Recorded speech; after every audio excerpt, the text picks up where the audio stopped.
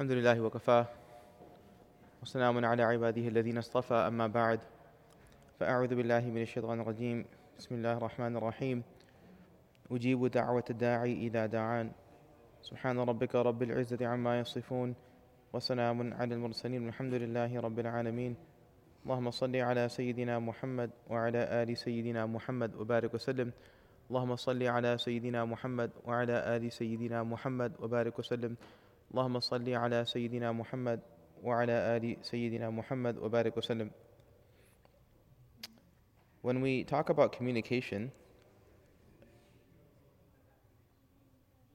it's difficult to communicate with something that is different than us.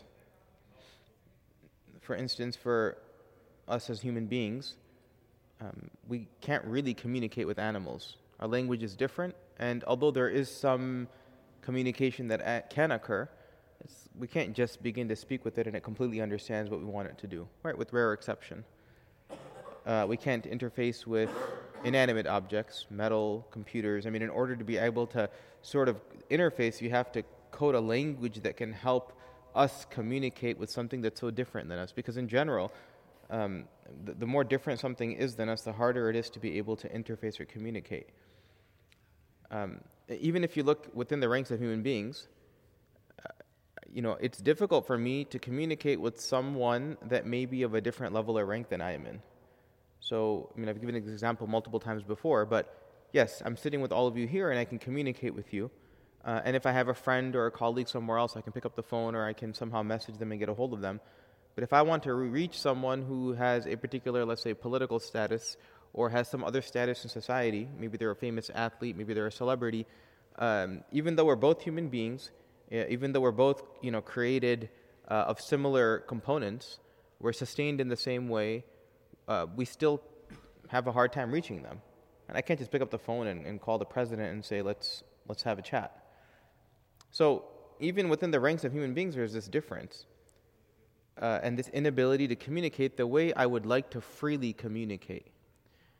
And what's unique about our relationship with Allah subhanahu wa ta'ala is that despite the significant difference in so many ways between us and Allah, Allah ta'ala still maintains a connection with us such that we can communicate with Him as freely as we would like whenever we would like.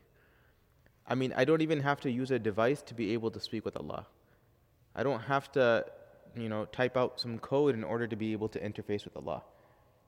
When I desire, I can raise my hands or I can keep them down and I can begin to converse and immediately have a very intimate conversation with Allah subhanahu wa ta'ala. But look at Allah, right? His rank is different. His status is different. He's the creator, we're created. He's the one who sustains, we need to be sustained. He's the one who has established all dominion and leadership on this earth, and we are just subservient to Him and to so many other things.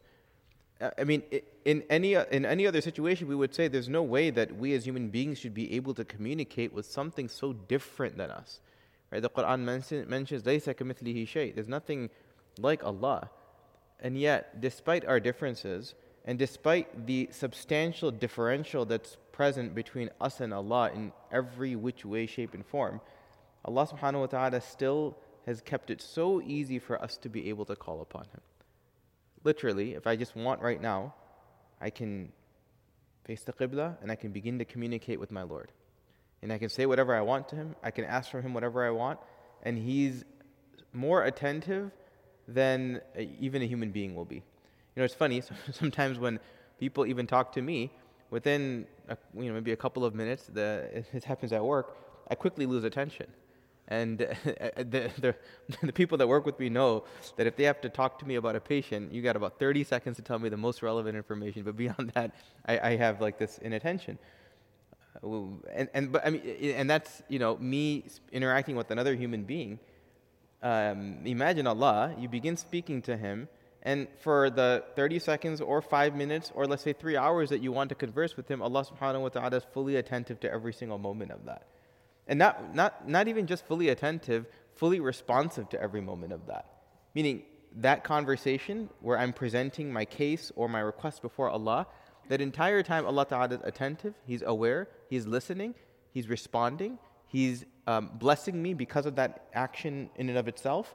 And then He's accepting in some way, shape, or form whatever requests or favors that I've asked of Him. And this is all happening in this conversation with Allah.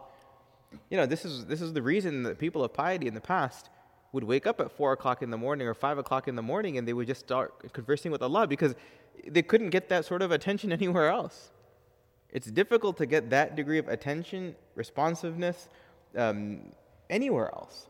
Everyone else fades away. You try. I mean, if I was to talk right now to all of you for the next 3 hours, I don't think you would be able to consume everything. In fact, I don't think most of you would still be here. You'd walk out. Not with Allah. Not with Allah. So, and so this whole sort of conversation with Allah that can occur at any point in time outside of salah is what we call dua. And that's the reality behind what dua is. Now, some of you may have been here this weekend for the i'tikaf retreat, and we spent a lot of time talking about some of the more, I guess you could say, higher principles pertaining to dua. Because we sometimes think of it in a very simplistic form, which is, I need something, I raise my hands, I ask Allah, I blow on myself in my face, and then I moved on. But we learned from the people of taqwa and of piety of the past that dua is so much more than that. The Prophet ﷺ said in a hadith that we've referenced before, ad-du'a'u mukhul ibadah, that dua is the core of worship. Now, many people take that to mean, this is from hadith, many people take that to mean that it's one of the essential sort of ways by which a person can connect with Allah. But the people of taqwa recognize the reason it's at the core of worship is because this is now my opportunity to interface with a much higher being than anything else I'm usually interacting with. Like, that's why it's the crux of worship. It's now me, without any roadblock, any barrier, any separation, any veil, besides maybe just my eyes, without any veil, me being able to communicate with Allah Ta'ala. And that's the crux of worship.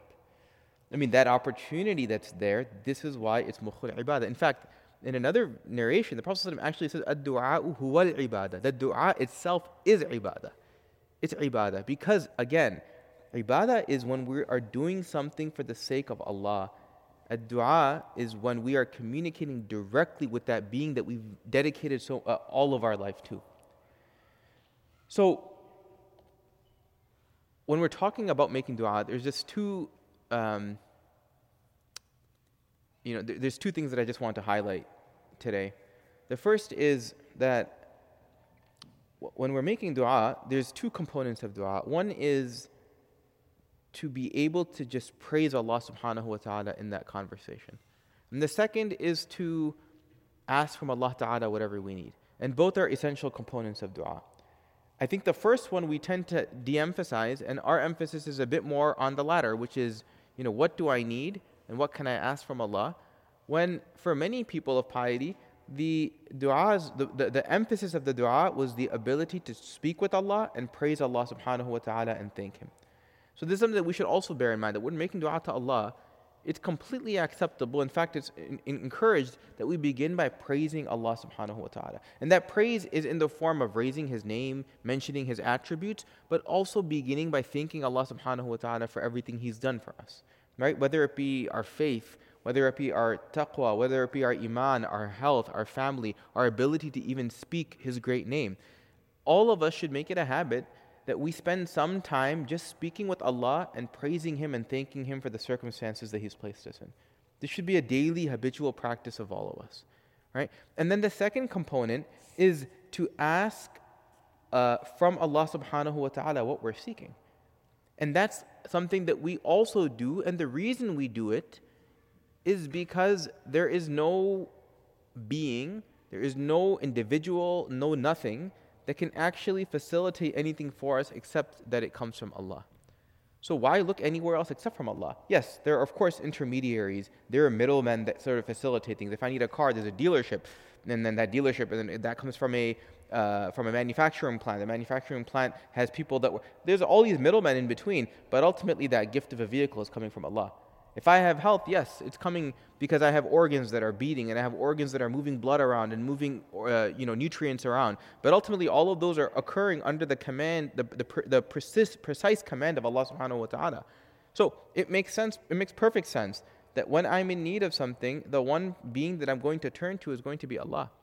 So ad-du'a mukhul ibadah, that dua is the crux or the core of worship, suggests to us, or it tells us that this needs to be a regular habitual practice for us, just like salah is, just like fasting is, just like any other act of worship is.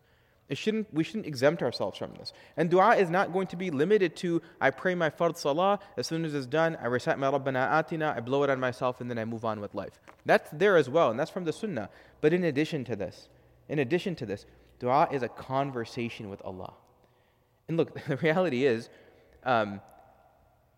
when a person begins to make dua in their own language in particular, it almost becomes an exercise and a practice by which I improve in the way I approach Allah, right? Like, if I have a job interview, for instance, coming up. Sometimes I'll sort of practice behind a mirror, I'll practice behind a wall. Sometimes I'll have someone and I'll do this sort of rehearsal. We are all going to converse with Allah Ta'ala on the Day of Judgment. It's going to happen, right? We're all going to stand before Allah Subhanahu wa Ta'ala and we're going to have some conversation with Him. And on that day, we're probably going to be begging for Allah's mercy as well, right? We're going to be begging for Allah's mercy. We're going to be begging for His forgiveness. We're going to be begging that He just overlook whatever crimes we've done in our life. So it makes sense that we begin the practice of this in this world, so that maybe we'll be a bit more comfortable with it in the akhirah. It's a familiar conversation. Now, in this world, we don't have the stress and anxiety of the Day of Judgment. So it's a little bit more comfortable when we're beseeching Allah. It'll be a lot more stressful on that day. And if I just show up, having never had an intimate conversation with my Lord, what will that day be like? And if I just show up to Allah, and Allah Ta'ala is now ready to converse with me, and the question comes like, where was this conversation when you were in this world and alive? What will I have to say? So dua is powerful. It's a tool. It's something that it's almost like a rehearsal in this world for the conversation that we may have to have with Allah in the hereafter. So that first principle is ad-du'a mukhul ibadah. The dua is worship. It's a conversation that I have with Allah, and it should be part and parcel of our daily routine, just like salah is, just like Quran is, just like brushing our teeth is, just like eating dinner is. Just as those are so ingrained in our routine, all of us should have at least a couple of minutes. I mean, it doesn't have to be 20 minutes or 30 minutes, but at least 3 or 4 minutes where we just sit quietly ourselves, face the qibla ideally for the purposes of adab, and then just begin our conversation with Allah subhanahu wa ta'ala. Now there's one additional nuance, the second, that it's interesting, regarding dua, that the Prophet sallallahu alaihi wasallam, he says, it's narrated in hadith, it comes in both Sahih Bukhari and Sahih Muslim. It's very interesting. The Prophet ﷺ says that when a person makes dua, when you make dua to Allah, that number one, you should be determined when you're making dua to Allah. Determined that this is going to be heard and accepted by Allah. Right? That's the attitude. It's not like this is a useless effort. Rather, this is going to work. This is from the Prophet ﷺ directly telling us this. And then, so that's one component. We'll come back to that. And then the Prophet ﷺ says later in the hadith, and don't say the following in your dua. Don't say the following in your dua. And he says, don't say, Allahumma in shi'ta fa'a'tini. Oh Allah, if you want, then give it to me. If you want, then give this to me. A'tini meaning give me whatever it is that I'm seeking. And he says, why? فَإِنَّ اللَّهَ لَا مُسْتَكْرَهْ لَهُ. Because no one can coerce Allah subhanahu wa ta'ala. It's very, very, very powerful. He says, when I say to Allah, look, one, we learned the etiquette of approaching from this hadith. That is that when I'm approaching Allah ta'ala in my dua, for whatever, after I praise Him, I thank Him, and then I now sort of maybe transition into making those requests that I need from Allah, I should be confident and determined that Allah Ta'ala is listening to me and He's going to be accepting this from me. That's the attitude of the believer from what the Prophet ﷺ told us. And then he teaches that number two, that we're reminded of how helpless we and everything else is with Allah. Because the Prophet ﷺ is saying, don't say in your dua, oh Allah, if you want, then give me this. That's almost like I'm entitled to think that I have some authority over this relationship, or that anyone or any being has authority over Allah. He's saying, no, don't say that, because Allah Ta'ala, no one can coerce, and there's no need to even fiddle with this at all. No one can coerce Allah Ta'ala. It's kind of like, if I commit a crime, I'm a high school student, and I don't know, I vandalized the school building, and I get caught. It's on camera, and I'm sitting before the principal's office. And now it's, I'm sitting with, I'm not going to tell the principal, look, if you want, let me go. I'm going to say, I'm so sorry. Please, please, please, please, please let me go. I can't handle any punishment or anything that comes from this. Not, if you want, do this for me. It almost is like, if you want, give it to me. It's not a big deal if you don't. No, it is a big deal. It is a big deal. Because if I've committed a crime against Allah, I should want that Allah Ta'ala completely forgive me and overlook my mistake. There's no, I can go without this. There's no I can go without this. If I commit a crime, whatever, in general, any crime, and now, the evidence is out there, and now the jury is watching, and they've seen the evidence, and I even pleaded guilty at this point, right, in a court. I've even pleaded guilty, the jury has already seen it, and now it's time for sentencing. I'm not going to say, listen, do whatever you want with me, or if you'd let me go, that would be great. I'm going to say, look, I made a mistake. I'm really sorry. I was caught red-handed. I shouldn't have done this. Please, please, please have mercy on me. That's going to be my attitude. So similarly with Allah, the Prophet is highlighting that when we're making requests to Allah Ta'ala as well, the etiquette is that we are helpless without Allah. We are nothing without Allah. And so in that situation, or given that circumstance, or given that sort of differential, I should be begging from Allah Ta'ala. I should be begging from Allah Ta'ala, because I know that that's what I need, and if I don't get it, I have no chance of survival without the mercy of Allah Subhanahu wa Ta'ala. Without the mercy of Allah. So this is, this is just something to really think about. And there's so many, and obviously if the retreat, we covered a lot more about dua and the etiquette and how to approach it. But I just wanted to sort of close the loop on some of these principles. So just to conclude, that dua is a very unique opportunity for us to be able to interface with Allah. It's the fact that we, despite being so different than Allah, are able to communicate with Him in such an open and transparent way, when in so many other relationships or interactions between us and either people or animals or things, we just aren't able to interface in that way. Yet despite this difference, Allah Ta'ala has still given us the opportunity to interface with Him so seamlessly. And that's why dua is the core of worship. And secondly, dua is something that we should make as a part of our daily life. And I'm reminding myself first and foremost, the way we sort of instill so many other things in our life that we feel deemed to be essential, either physically or spiritually. Dua is a rehearsal. It's an opportunity to begin to converse with Allah Ta'ala in such a more meaningful way. And that conversation is going to happen. Whether we begin to start preparing for that conversation today, or we wait, until the day of judgment when it comes as a surprise for us, it's going to happen. It's going to happen. And, there's a level of comfort I have to have with conversing with Allah. There's value in reading the du'as of others. There's value, of course, in reciting the du'as the Prophet ﷺ taught us. But that's still not going to be my direct conversation with my Lord.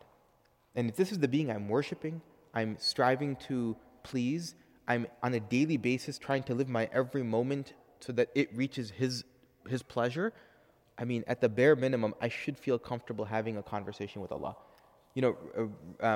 We earlier this year, when we had taken a group for Umrah, and one of the things that was apparent, and Umrah is basically an entire journey, or Hajj for that matter. The entire journey of Umrah and Hajj is what? It's basically me having a conversation with Allah Ta'ala through all of these steps and phases. Now, that conversation doesn't have to be from the tongue, but it at least has to be a continuous conversation from the heart. Anyways, that's a separate point, but I ask Allah Subhanahu wa Ta'ala allow us to become more consistent in making dua to Him. May Allah subhanahu wa ta'ala allow us to interface with Him on a daily basis, and may Allah subhanahu wa ta'ala accept all of our supplications and teach us the adab of calling upon Him. Wa akhiru da'wana alhamdulillahi rabbil alameen.